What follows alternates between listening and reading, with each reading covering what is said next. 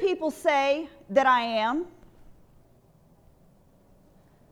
Jesus, people say that you're Elijah, that you're a prophet, that you're just somebody really, really special. You're a good teacher. But Peter, who do you say that I am? Well, Jesus, you're the Messiah. You're the Son of the living God. Oh, Peter, I'm so proud of you. You got it. You got it. You've heard me. You've listened well. You've got it. You're right on track, man. You're just going to do great. You're going to do awesome things. Everything's just going to be wonderful. By the way, I'm going to have to suffer a lot as the Messiah, and that's just something that's going to happen. No, Jesus, I will not have it. That's not going to happen to you. That's not how this is going to work. Nope, no way, no how. Oh, Peter, get with the program.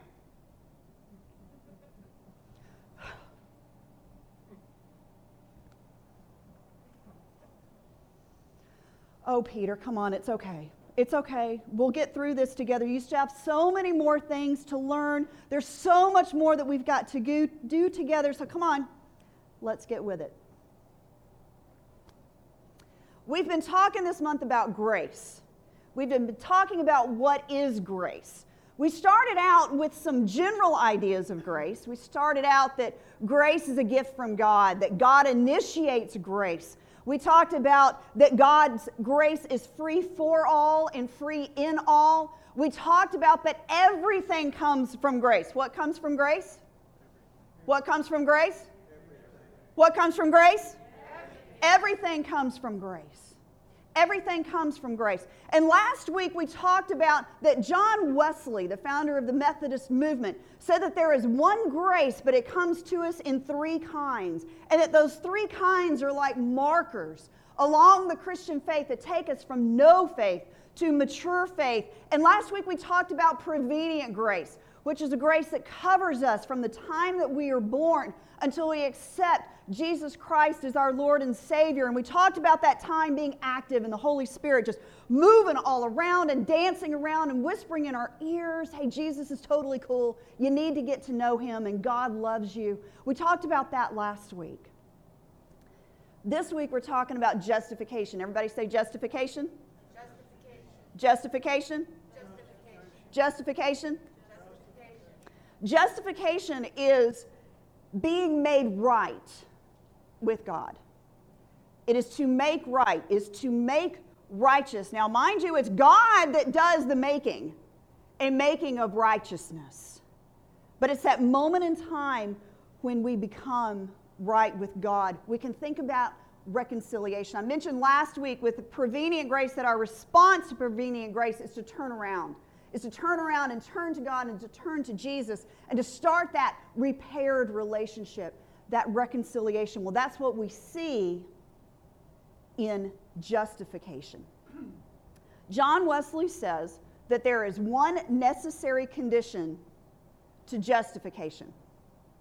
All right, but Katie, you've just said that God's love comes to us free, that it's in all people, that God loves all people. So how can there be a condition on God's grace? Well, here's what John Wesley says. Justification is a sure trust and confidence that Christ died for my sins, that He loves me and gave Himself for me, and at what time soever a sinner thus believes, be it in childhood, in the strength of his or her years, or when he or she is old and hoary-haired, God justifieth that ungodly one. God, for the sake of God's Son, pardoneth and absolveth him or her. It's that time when we go from God saved the world to, that means God saved me. Me. When we accept that Jesus loves the world, it means Jesus loves me. Me. It's when grace becomes personal. Justification is personal. Say, justification is personal. Justification is personal. When you think of this grace, I want you to think of personal. Personal. It's about, He loves me. So I want you to do this with me. I want you to say that Jesus loves me, but I want you to take your hand and really pound it right here into your heart and emphasize that me word. So say it with me. Jesus loves me. Jesus loves me. Jesus loves me. I was raised in the church. I cannot remember a time when I was not a part of the church. I cannot remember a time when I didn't know who Jesus was. I cannot remember a time when I didn't know that Jesus loved me. I can't recall a time like that. I went to Vacation Bible School. I went to Sunday school. There are still Sunday school teachers who remember me from the church where I grew up. I was active in the youth group. I probably was even president of the youth group, knowing me. That probably happened. And I was active in a Methodist campus ministry when I was in college. It's just something that's always been around me. But I can think of two things that happened while I was in college that sort of equate to this idea of justification, this realization that it's personal. In my freshman year of college, I was in an abusive relationship. And when I came out of that, I really struggled with this whole, okay, but God is love. You told me that God loves. You told me that God is love. Well, then if God is love, then how come God let this happen to me? How come I went through this if God really loves me? It's a very common thing that happens when we go from having our parents' faith to needing to have our own faith. How could God let this happen to me? So I got mad at God, which, by the way, is perfectly fine because you can't be mad at something that you think doesn't exist. I think it's okay to be mad at God because at least I'm saying, God, I know you're still there. I'm just mad at you right now. And I was in a time of prayer, arguing with God. We sometimes do that. You know the painting of Jesus knocking on the door? You know that painting? That happened. And God said, all right, Katie, enough of this. It's time for you to come back around. And I said, nope. Because, I feel like I can negotiate with God. Yeah, no. But I said no because I trusted you once and this happened. I'm not going to trust you again. Well, the door opened, but only Jesus' big toe came through. And then a little while later, his foot came through, and a little while later, most of his leg came through. I did not open that door and let Jesus back in. I was in a not exactly trusting mood. A few years later, I was at a retreat.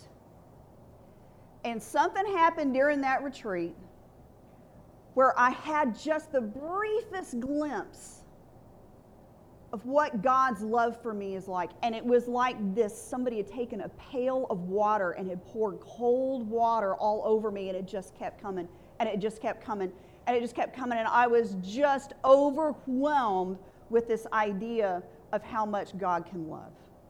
I was just overwhelmed in that. And in that moment, it was, oh my gosh, Jesus loves me.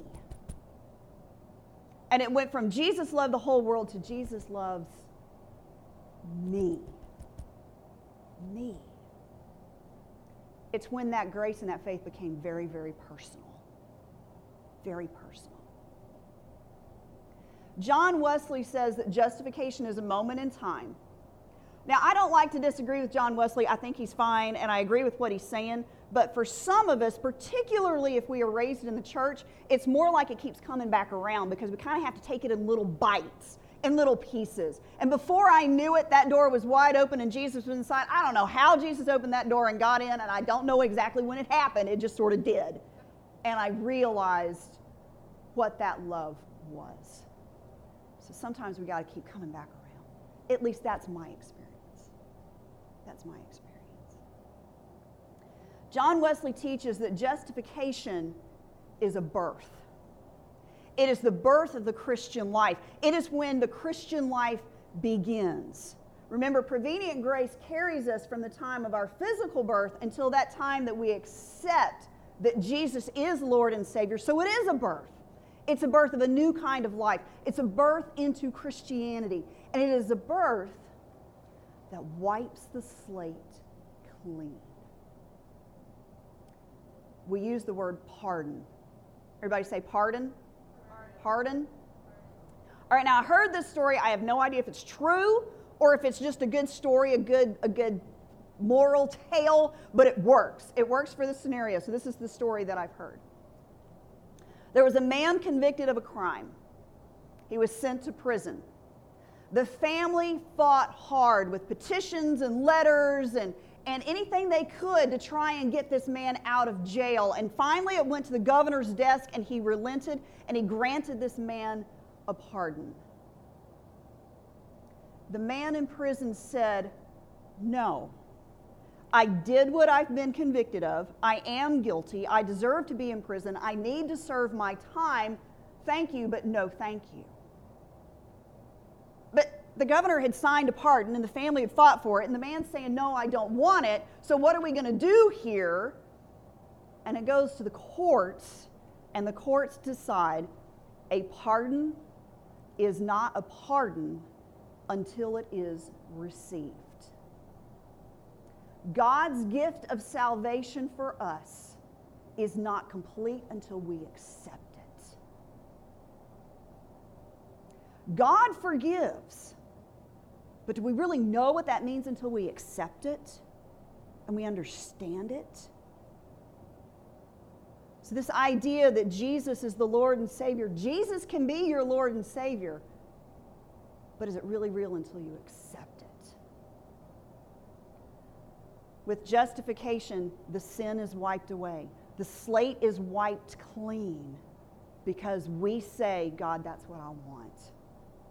I want that gift of salvation. Cleanse me, God." The results of all of this can be brought back and tied into the story with Jesus and Peter. This interaction that we have between Jesus and Peter in Scripture has grace dripping all over it from every direction. And I absolutely love it. Because Peter's been around Jesus. He's heard the stories of Jesus. And then Jesus says, "Who am I?" And Peter says, "You're it. You're it. You're the Messiah." And catch what Jesus tells him. Man didn't teach you that. God did. That's prevenient grace right there. The teaching in the ear, that whispering in the ear, this is who Jesus is, that's prevenient grace, and Peter is experiencing it. That's what John Wesley would say.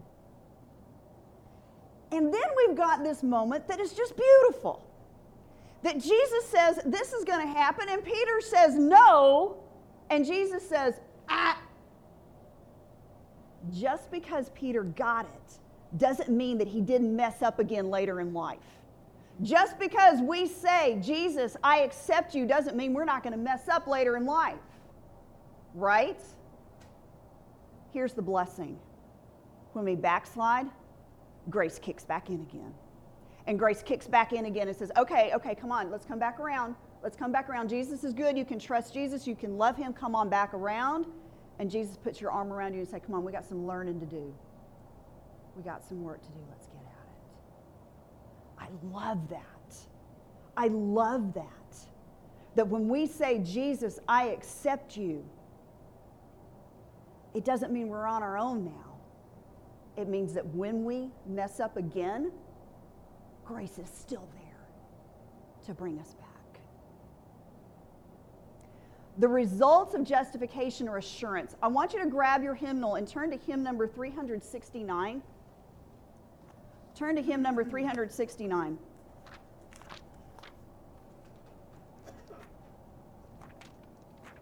I want us to read aloud together the words of this hymn. This is Blessed Assurance. I want us to read the words for verse 1 and verse 3 together. Is everybody there at 369? All right, let's read verse 1 together. "Blessed assurance, Jesus is mine. Oh, what a foretaste of glory divine. Heir of salvation, purchase of God, born of his Spirit, washed in his blood. This is my story, this is my song, praising my Savior all the day long. This is my story, this is my song, praising my Savior all the day long." Now verse 3. "Perfect submission, all is at rest. I in my Savior am happy and blessed. Watching and waiting, looking above, filled with His goodness, lost in His love. All right, you can keep your finger there because we're going to sing that whole hymn in just a few minutes. There's an assurance that comes over us when we accept Jesus Christ as our personal Lord and Savior. It's an assurance that Jesus is with us today in this life, and that we will experience life eternally in the presence of the Creator who loves us more than we can ever possibly imagine. A gentleman I grew up with is named Bobby. We went to high school together. I wouldn't call him a friend, but we went to high school together. We were in the same youth group at the same church, lived in the same neighborhood. We even both went to Auburn. I went to the Methodist campus ministry. He went to another one. When he got to this other one, he sat down with the director of the ministry, and the director of the ministry said, "Are you going to heaven?" And Bobby looked right at him and said, "Yes." And the director said, "Then I can't offer you anything." That just stuns me, because I know without question that I have accepted Christ, and I know that even though I'm going to mess up in my life, grace is still going to bring me back around, and Christ isn't going where, and that salvation is still mine. Even though I can mess it up, God's still going to love me. I know without question I'm going to see my mother. No doubt about it. I know that's coming. That's the result of justification, is that assurance. That assurance that runs through us, that peace that runs through us, that we can say, yeah, Jesus and I, we got it. Does that mean that we're going to have doubts some days? Of course. Does that mean that we're going to have questions? Of course. Does that undo our faith? No. No. Because doubts and questions are an opportunity to build up that faith. That's the assurance. Prevenient grace is the grace that goes before. From our physical birth until we understand and really accept Jesus loves me. Do it with me again. Jesus loves me. Come on, guys, do it with me. Jesus loves me. Me. God loves you. That is justification.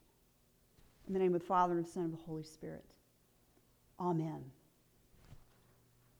David, you going to usher for us this morning? Well, not yet. Hang on. Stick in your seat just a minute.